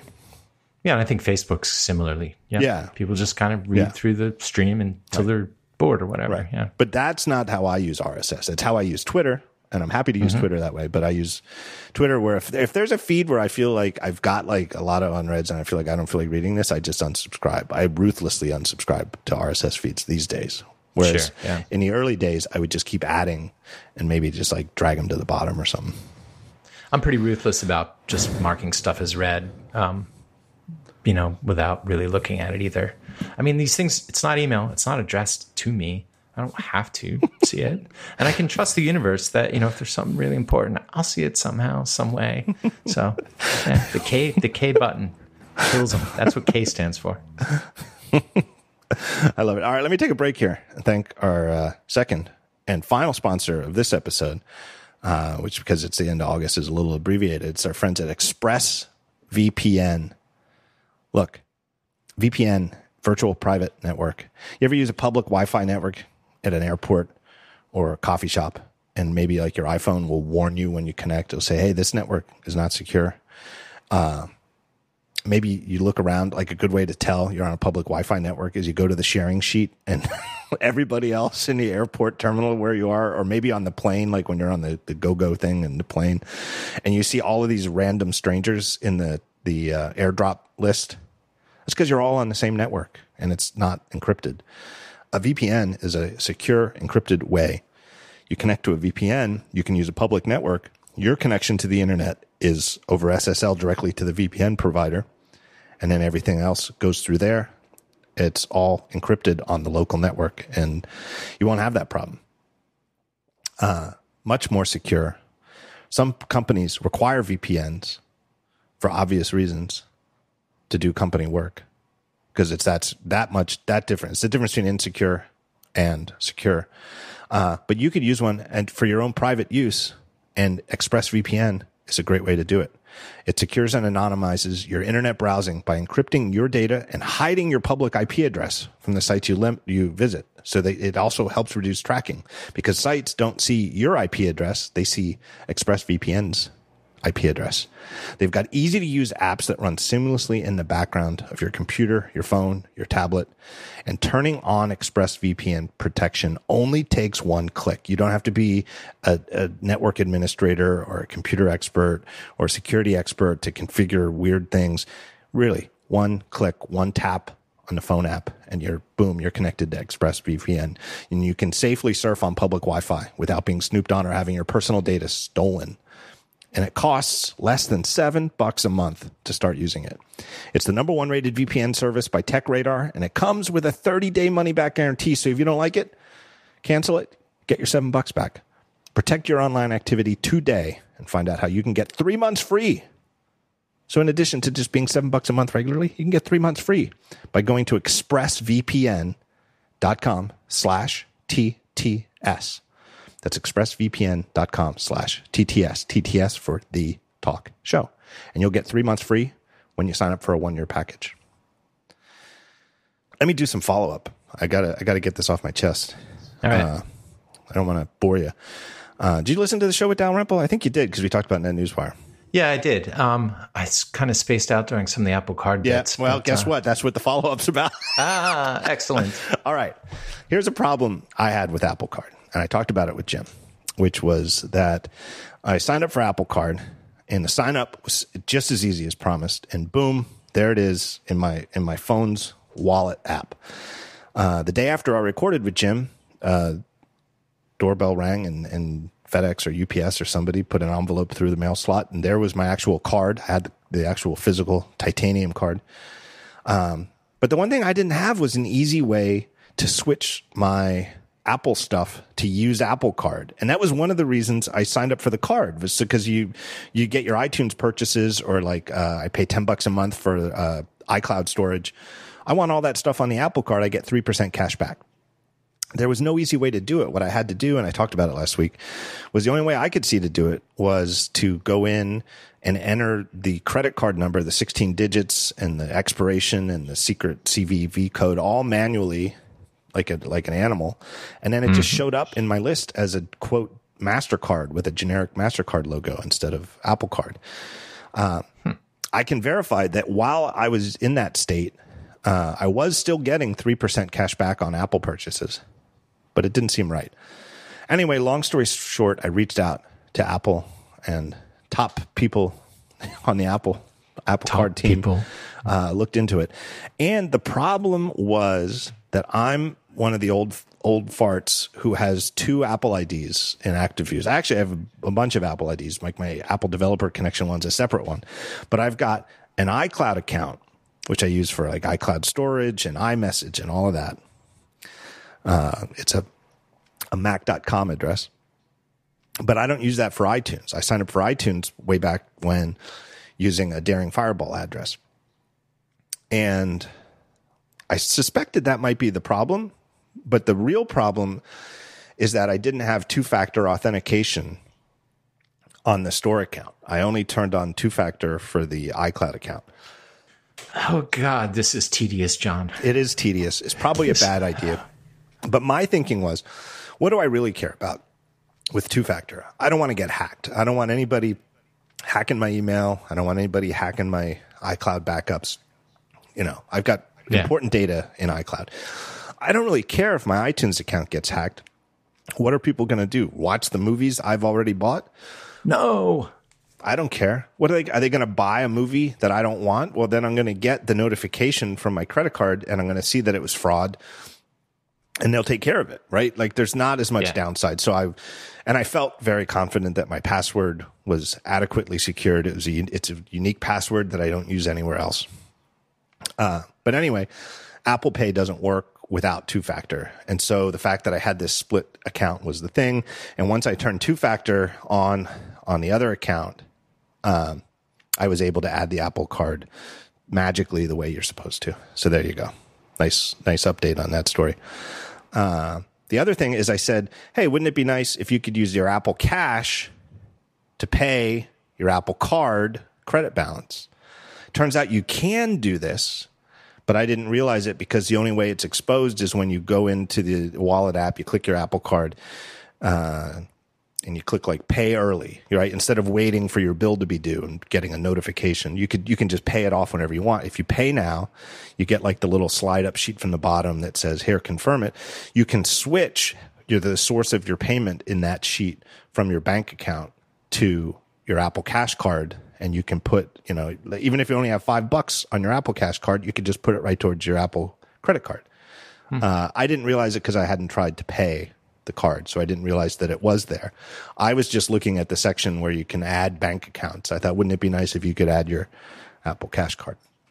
So anyway, you can do that. And then last but not least, I was talking to Jim about a guy who I remember fondly from the 90s on the Home Shopping Network who would yell and scream at you to buy baseball cards and tell you you would regret this for the rest of your life. A couple of listeners remember him fondly as well, and they have better memories than me. They remember his name. His name was Don West. He apparently was also involved with pro wrestling up in Canada, which tells you a lot about his attitude. So I'm going to put a link in the show notes to a YouTube video. You can watch him doing his thing, and you're gonna think I was drunk and high to have enjoyed watching this on a nightly basis, and you'd be right. And then also, Will Ferrell. This deal makes no sense. Exactly. You're going to regret this for the rest of your life. SNL had a series of skits in the 90s where Will Ferrell played him, and they're hilarious, including one where instead of selling baseball cards, they're selling Star Wars memorabilia, and then they're trying to sell Mark Hamill for $80,000. Well, that's a discount. Yeah. Well, that's so that's it for follow up. Trying to think what else is going on here. I still can't get Apple Cash set up on my phone. Why? I'm so bugged. I don't know. There's a big button to press. I press the button, turns into a little spins for a while, then turns back into a button. Do you have 2-factor on? Yeah. Well, probably. I don't know. That would be my suggestion. I know, but I'm pretty sure I do. You would think at some point it would tell me there was an error in what it was. Nah, just spins, gives up. Do you see that breaking news before we started recording that Jack Dorsey's Twitter account was hacked? I just saw the headline, but no details. I'm delighted. Wrongly, it should. That's a terrible thing. because it could be anybody. Well, it could be very bad. there's one particular person who, and I even, when I wrote about it on Daring Fireball, there's one particular person who I'm terrified of having his Twitter account hacked, because I believe it could literally lead to like a shooting war. Sure. Yeah. I think we know who that is. If Jack Dorsey's Twitter account could be hacked, I worry. I don't think it's an overblown concern. I mean, Jack Dorsey, I think, understands how Twitter works a lot better than the other guy I'm thinking of. Yeah. And so if he could be hacked and somebody could spew a bunch of racial nonsense or whatever they were posting, I think it'd be pretty. You got to worry that it's possible that whose Twitter account could be hacked and somebody could post something truly dangerous. So I want to laugh. But I kind of am laughing. I would be delighted. This should not happen if the president's account were hacked and somebody came on and started like posting rational, non-racial nonsense. Right. Just seemed like presidential and good. Right. That I would salute that. I mean, that would be. But honestly, no, don't do it. Yeah, don't do it. No. But trying to think. It's the end of August. There's not a lot of news. What about I know everybody's talking about. Jim and I talked about these rumors, and I'll bring it up with you, and then I'll leave it alone until we find out if it actually ships. But the whispers on the street that Apple might be in some way with some products returning to the 6-color Apple logo. Yeah, I wonder. I mean, I do walk the streets a lot, and I hear people talking as they walk by. I don't know. I saw the events, and that would be cool. But weren't there only 5 colors in that? No, it's 6. It is 6? Okay. Yeah, right. And that's actually where our friend Jason Snell's 6colors.com comes from. Right, sure. Right. Yeah. It's and they do go in rainbow order. It's just that they like bit shifted by 2. And so instead of starting at like red, orange, yellow, green, blue, violet, they it starts with green at the top, and then it's got blue at the bottom. I would like to see Apple just kind of return to more color in general. Like I have Mail open in one of my computers right now, and I'm looking at the sidebar, which is gray on corpse blue, and like, they used to be able to use colors for things, and that it was actually really nice. Yeah, I mean, it's been this like, it seems like the post Linen era where everything has to be just kind of blue gray and monochrome. Dull. Yeah, right. And even when they use a different color, like in the Notes app, everything is yellow. Yeah, right. I hope so too. I feel like the pendulum has to swing back on that.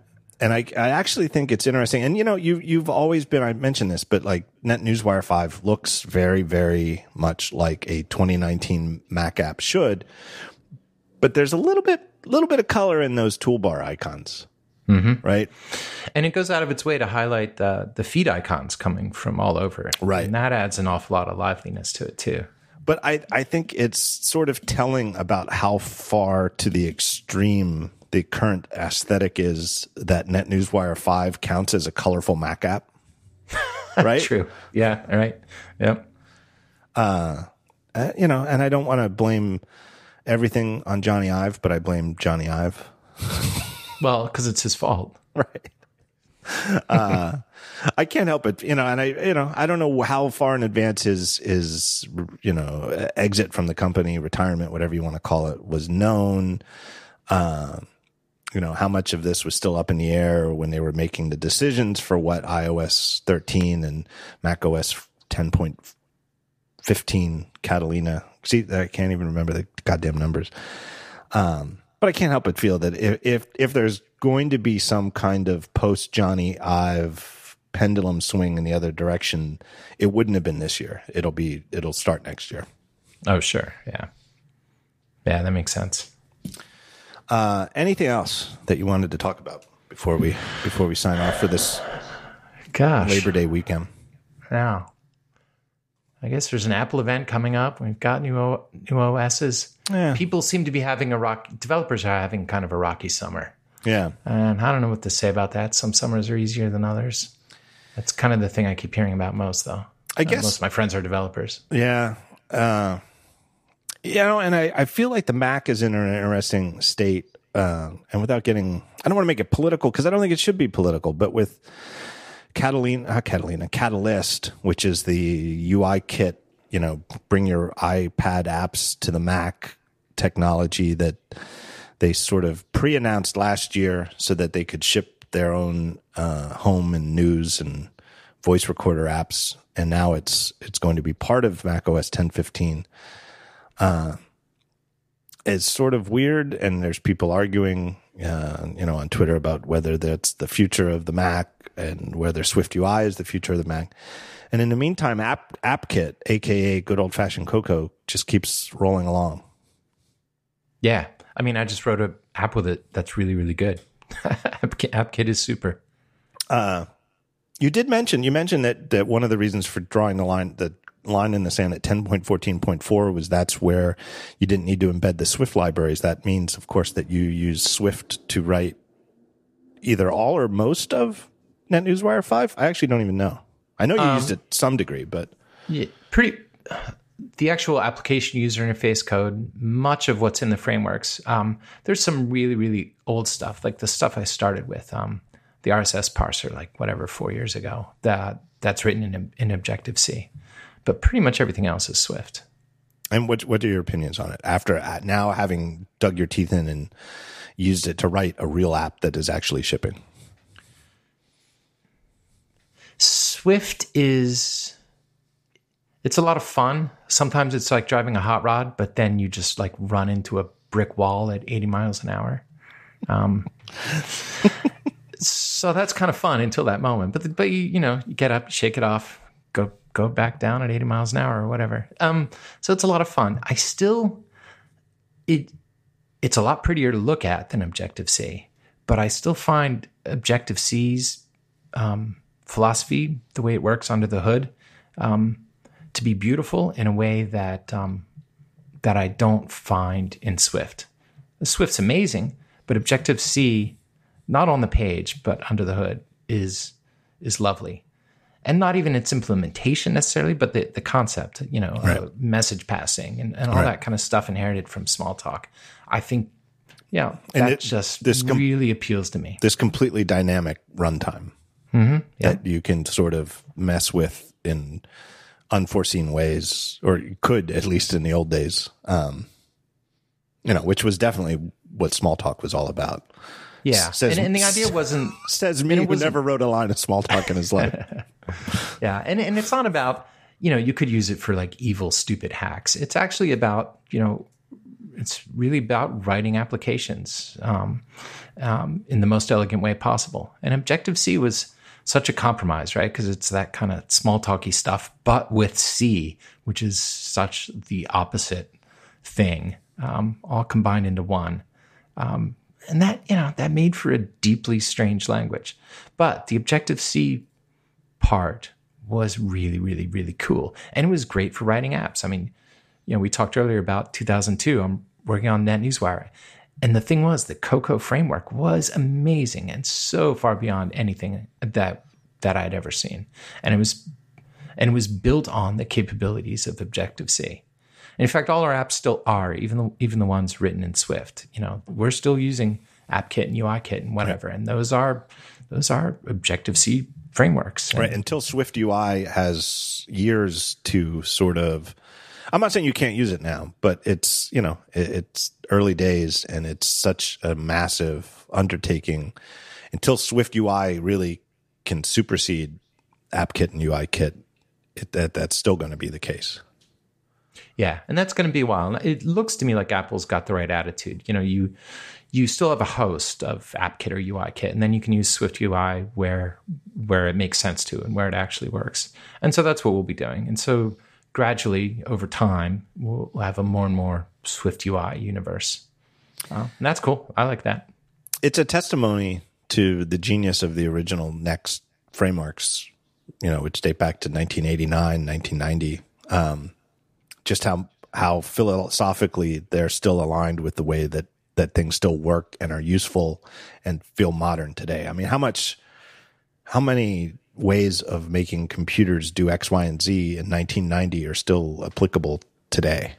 Yeah, right. Good point. I mean, maybe there's some command line stuff, at the C level, that still hasn't changed much. But in terms of building rich applications, boy, there's not a lot. I mean, I'm sure Adobe has frameworks that probably go back that far internally, but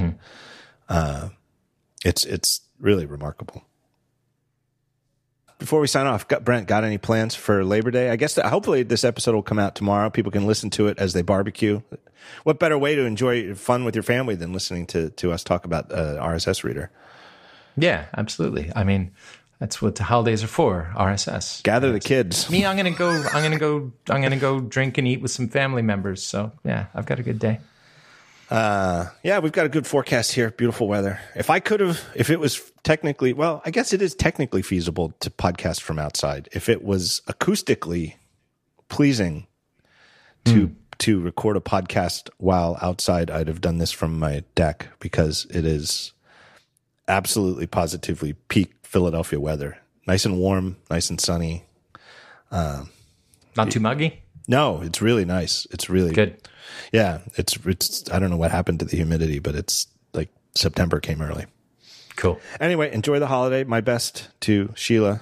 And Thank you. It's always good to have you on. I'm going to make sure that we don't go another full year. I'm going to make sure Skype never tells me it's been more than a year. I've turned brown in your Skype.